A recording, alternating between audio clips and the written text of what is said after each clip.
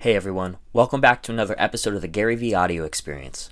On today's episode, we have a fascinating conversation between Gary and Rezwana from Marketing Interactive about the ever-evolving world of social media marketing. They'll dive into the concept of underpriced attention and explore the role of influencers in marketing strategies. Get ready to discover how businesses can stay agile and adapt to the rapidly changing world of social media marketing. Now into the episode. So the topic that we wanted to go with was underpriced attention, which you talk about a lot, right? I do. And you kind of coined this term, but then I don't hear it as often in Asia. And so I think this is an incredible term that we should be talking about a lot more.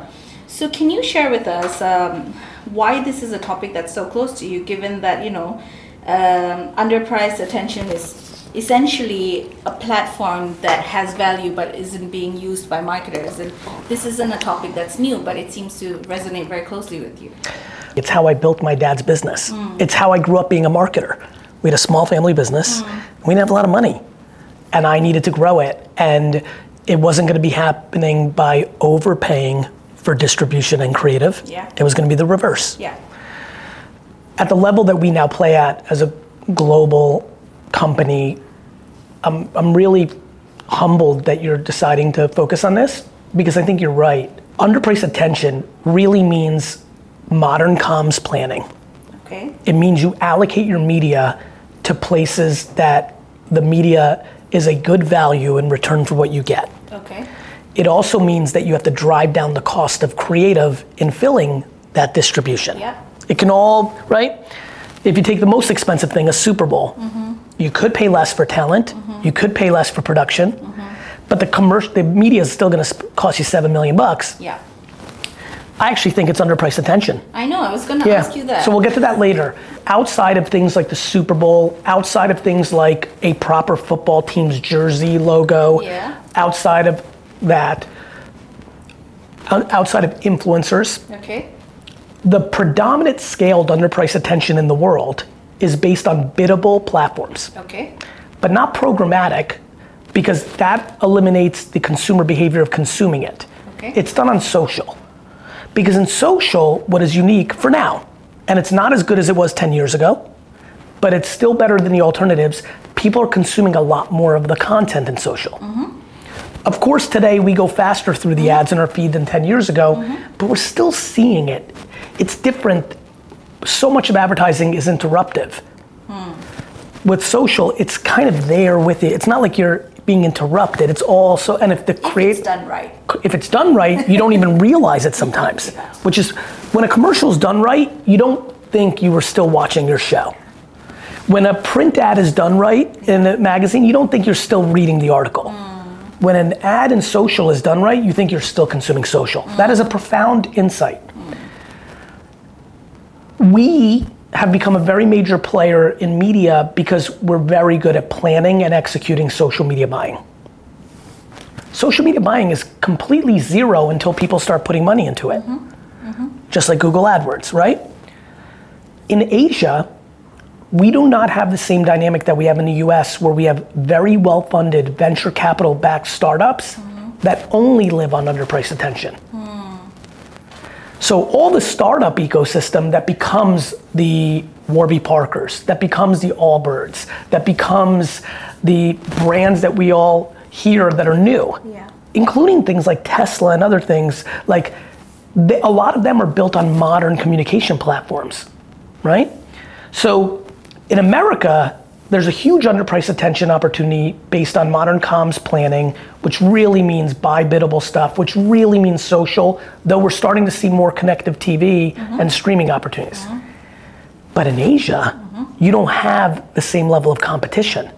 So who's winning in Asia are KOLs, more so than even startups.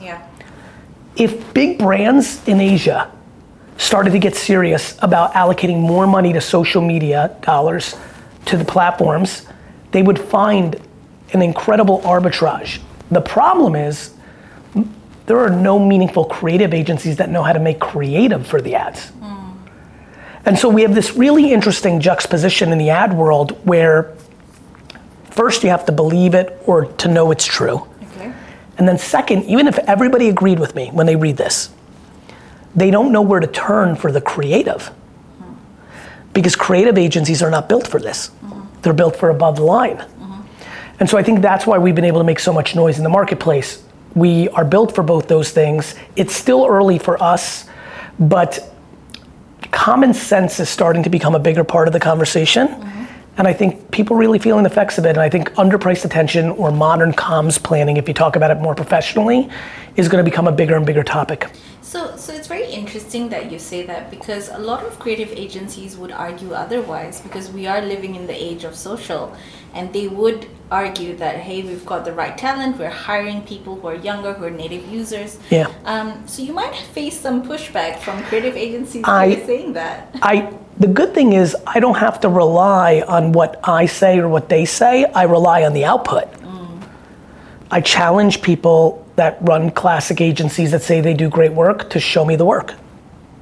That's what's so beautiful about this. You can say that you're hiring somebody who's 23, but if you're posting twice a week on Instagram and it looks like a print ad, and so my argument there is, I know optically they're saying that because clients are requiring them to, but that is not their DNA. Okay. With incredible respect, because I believe that the craft of making long form videos as commercials is a creative talent. I just believe that it is too expensive and less effective in a 2023 world than what Starbucks or Kleenex or Evian should be doing. But I would argue if you look under the hood, they will say it in interviews, they will say it on stage, they'll say it at Cannes, they'll say it to their clients. Yeah. The only reason I have the audacity to challenge it is because I look at the output. If it was true, then big brands in Asia would be doing a good job on social.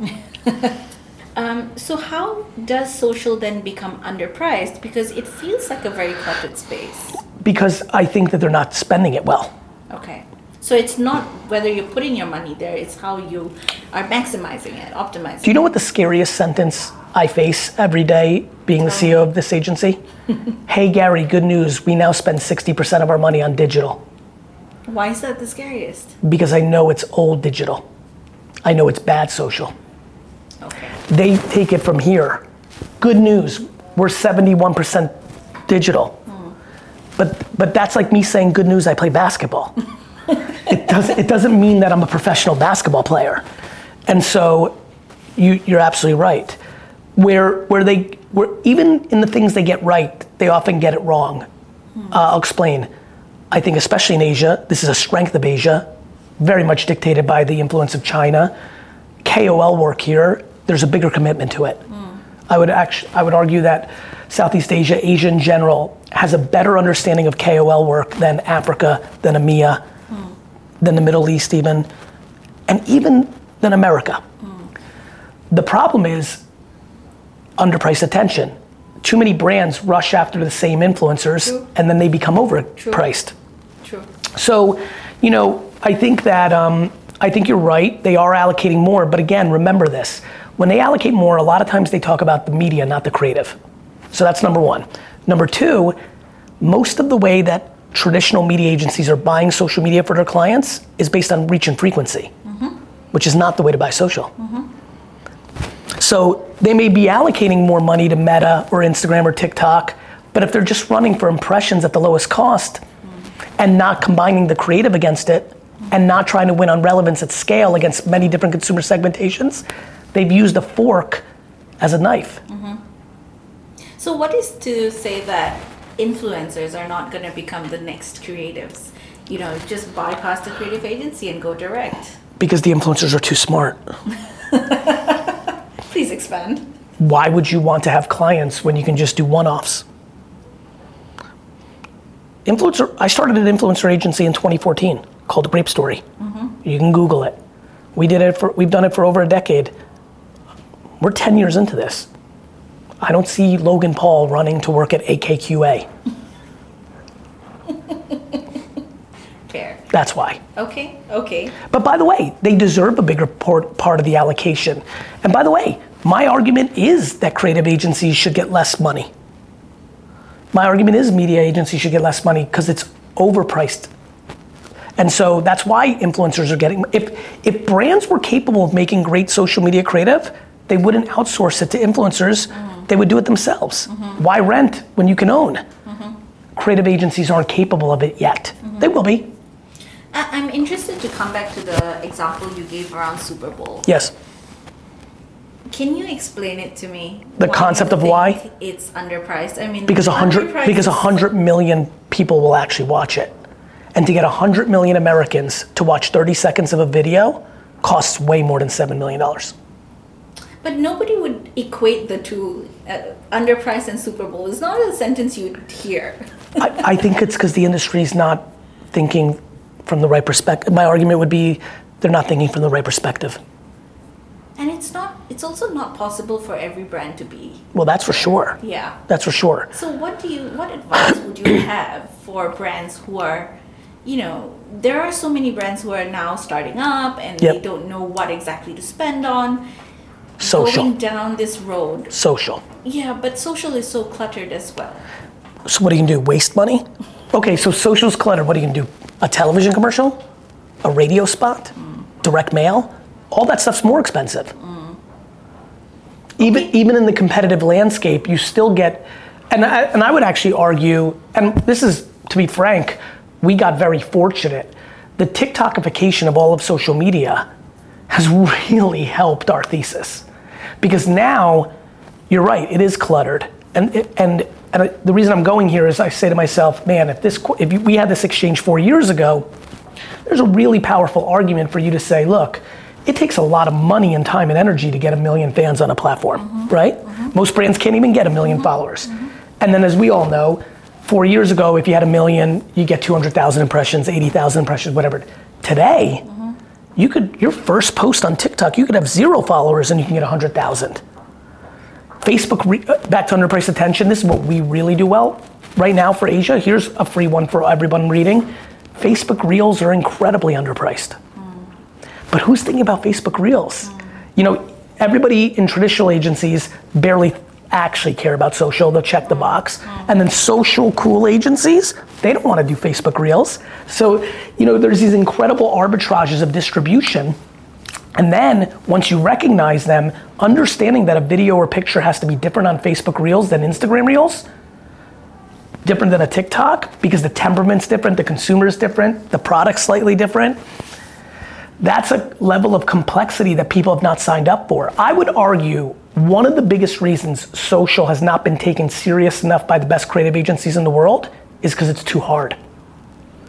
Not because it's completely I don't think it's cool. It's because it's harder. It's a lot easier to come up with a tagline and make a video and put on TV. So the speed of change in social, obviously, or the digital world is so fast, right? Yes.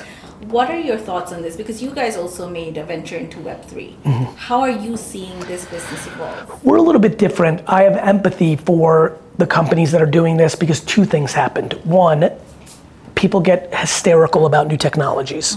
So they've cut their metaverse team, but they just hired 40 people for artificial intelligence, right? So the new thing creates corporate hysteria. Correct. 2, had the economy not gotten challenged, they wouldn't be cutting. Because they could get away with it. And they would just be there, things are good. But because these companies are challenged, and because they're cutting jobs, I just did a company-wide meeting, and I said, the issue with marketing is people are either too obsessed with yesterday or too obsessed with tomorrow. Okay. We need to be the best at today. What you just asked was people becoming too obsessed with tomorrow. When the NFT thing happened, I consistently said 2 main things that were different than everybody else. 1, 99% of NFTs were gonna go to 0. I made 100 videos about it. I said it all the time, and that was at the height of it. Not when it was starting to decline, as it was exploding, because I saw the pattern that I saw with internet stocks in 97. Right, everybody started valuing these companies like, the internet's coming, but it's not here. And number 2, the thing I said was the metaverse was not real.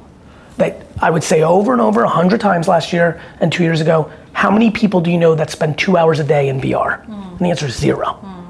And so the metaverse is a real challenge because it's not here yet. Facebook's investing. What they're doing with Oculus is unbelievable. But humans aren't ready for it yet. It's just too early. We weren't ready for cell phones. Remember when this came out, how many people stayed with the BlackBerry? Yes. So like, it takes time. So, my thoughts on it are, I'm very bullish on Web3. I actually think artificial intelligence is gonna speed up blockchain, because once people realize we have a major copyright and trademark issue with artificial intelligence, where is it all sourcing from, right? That's true. And so what's gonna happen is, once people realize how big of an issue this is, I believe a lot of companies that have IP, Walt Disney Company is not gonna want ChatGPT to make profit on scraping all of its information and coming up with solutions. So I actually believe there's a scenario, and I don't have this fully baked in my mind, it's pretty complex, but I could actually see the internet completely replicated on the blockchain so people could have provenance rights. Like, it's gonna become fascinating. But that's a little bit of a tangent. To answer your question, corporations, when they're publicly traded companies, have to cut costs to appease the stock price, and often the thing they will cut is tomorrow, not yesterday. And my argument, when I'm all said and done, I'm realizing is, how great can they all be at today? Because if they were great at today, they wouldn't have had 50 people in Metaverse, they'd have 3 on NFTs. And if they were great about today, they wouldn't waste all that money on TV ads, or at least not as much, and they would reallocate it to social. And so that's what I spend a lot of time thinking about. It's very hard to find that balance though. The constant evolution of yesterday and tomorrow. I agree. I mean, but it's also why I've been successful, and why other people that I admire are other How do you do it? You run an agency because I'm scared to lose. You know what I mean? And it's so different across all your markets.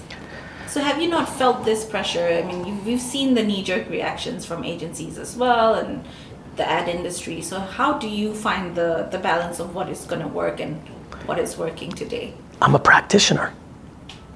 Think about how different I am in this industry. Unlike every other CEO of any meaningful agency, I'm an actual practitioner of the craft that I sell. True. Yeah. When I'm in meetings with my team, I know the work better than they do. No, really. That's a very, it's a I know you need to have. Yeah. I know nobody talks about it, but like, I'm very different. When people argue that I'm wrong, I'm like, okay, but like, here's my results. And so, I think, for me, it's less hard because I took a very different approach. I am a practitioner of the craft we sell. I run ads for my businesses. I'm a creative. I'm an influencer. I'm a creator. Like, I have VFriends. I have my dad's wine business. I'm an investor of 400 different companies. Many of us sit on the board. Like, I'm in it. Yeah. Yeah. Even when a creative director co-founds a shop, often she or he quickly becomes head of new business, right? Yeah. Plus their output is so infrequent. When you're a creative AOR, you're doing a commercial.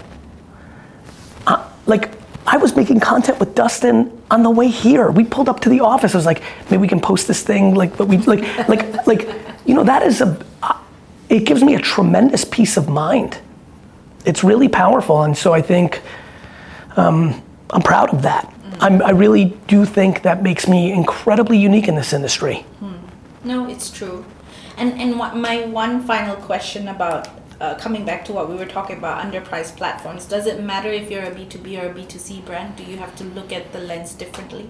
Of course, because you have to know where your customer is. But the thesis doesn't change.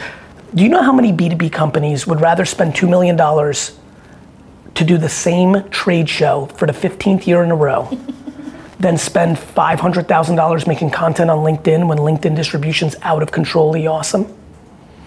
So, or understand that YouTube Shorts, if you title it properly, unlike any other social media platform, can be long tail because YouTube is the second most significant search engine in the world.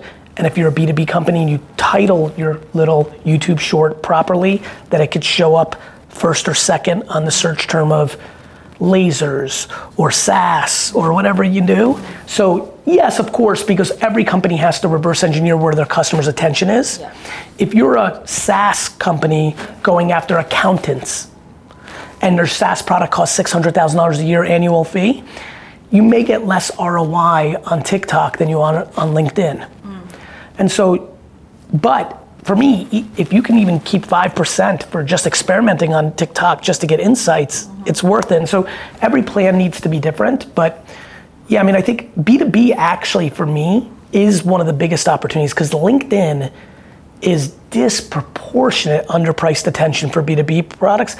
It acts like Facebook did 7, 10, 15 years ago, but 99% of meaningful B2B companies are doing print, doing trade shows, and they're not making a commitment to posting 4 times a day on LinkedIn. But do you think it's because of the interaction element? You do a trade show, you talk to the people directly. No, I love that. I believe in sales so much, but I just don't know why life can't be and.